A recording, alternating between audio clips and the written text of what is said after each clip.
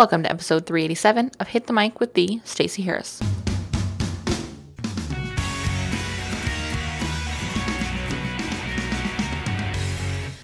All right, this month to start off, instead of just talking about the three things that I want you to know about social media, we're going to talk specifically about Facebook.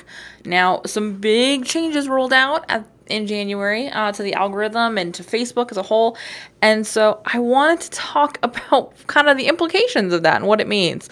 So before we jump in, as always, this episode is brought to you by Hit the Mic Backstage. It is your next step for this podcast. We have a brand new training that just came out last week. On the 1st, all about Instagram content strategy and building your plan. Of course, in January, we launched the Rockstar Guide to Instagram, which is a 6-module program all around how to use Instagram. And then in December, of course, we launched a brand new version of the Rockstar Guide to Facebook, which is a 6-module program about Facebook. So for $40 a month, you get access to those 2 programs and 2 other programs, and talk about podcasting and Periscope, plus literally dozens of other trainings. So absolutely anything you could need is in there. In addition to that, there are monthly member masterminds where you can get hot seat time with me, get your questions asked live. It's a good time. Plus, we've got 2 private communities, so there's really no excuse. Get the support you need today. All right? All right. Let's jump in.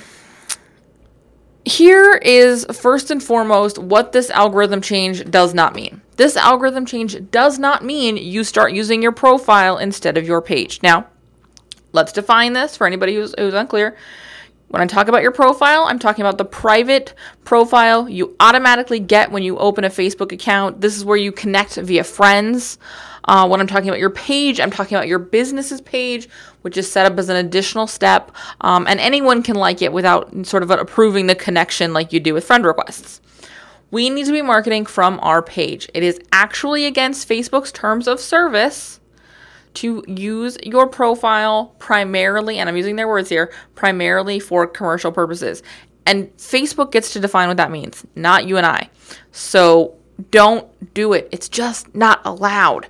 Also, it's shady and it doesn't work, and just stop. So page versus profile? Page. But then we get into this other gray area of, well, should I be ditching my page then for a group? No, you shouldn't, because you can't run ads with a group, and you can't target engaged people with a group, and you can't target videos created inside of a group. I can do all those things with a page.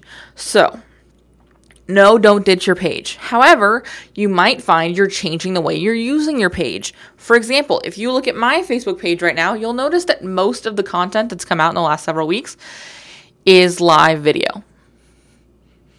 Because for me, it's all about getting engagement, whether that's views or likes or comments, whatever. For me, it's about getting engagement up. And engagement comes for me most often via live video.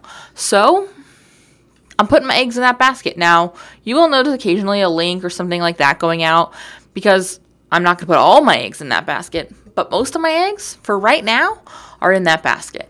Because here's the deal. My ads are going to do better when I can target them to an engaged audience. My ads are going to do better if they're coming from a page that people are looking like they want to spend time with. Facebook factors that in when they're delivering things. So, live video. That's what I'm going to be doing a lot of. And we're going to talk about more about live video next, but when I do a live video on my page, I can target an ad to somebody who's watched 3 seconds or 50% or all of it. Even better, I can target 3 different ads to those 3 different viewer types based on kind of what they need. Nurture, warm up, sell. I can't do that with a group. So no, I'm not ditching my group. And now I know there's a lot of different opinions about whether groups attract the right clients. I think it depends on who your clients are and what your industry is. For me, it doesn't make sense to have a free group, because if you want my attention in a group, if you want my information in a group format, join Hit the Mic Backstage. It has two, a Facebook group and a private forum on the site. Mostly because I won't be subject to if something drastic changes with groups. I want to know there's a community where you guys can get support either way, no matter what Facebook does. So that's why there's both. However, to have a free group kind of devalues that element inside of Backstage. So for me, it doesn't make sense. That may not be the case for you. However, it's not going, if having a group is your jam and it's going to be a big part of your strategy in 2018, that doesn't mean your page becomes irrelevant. That doesn't mean your page becomes useless. That's not true at all. So for me, page is where I choose to be, because I can't use my profile. That's against terms of service. And a free group doesn't make sense for my strategy. So figure out what of those pieces, pages and groups, not profiles because that's against the rules, pages and groups, which makes sense. But if it's groups, it's got to also be pages. If it's pages, groups are optional. Make sense? All right, number 2, live video. Facebook loves the live video. And also, engagement is better on the live video for pretty much everybody I've been talking to, and certainly for my clients that we coach with. Here's the deal, though. Live video isn't the only thing. Think about what makes sense for you. If live video doesn't make sense for you, for whatever reason, I would encourage you to find out how you can make it make sense. But if you really can't find a way to make it make sense, then look at recorded video, uploaded to Facebook. And that doesn't have to be you on camera. That can be tutorials, that can be screencasts. But guess what, guys? Live video doesn't have to be you on camera either. That can be a screen share too. Figure out how to make video work for you. If you need feedback on how to do video inside of Backstage, we've got a great training with Holly G of Holly G Studios. And then Holly has a ton of resources on her site and her YouTube channel. So check those out.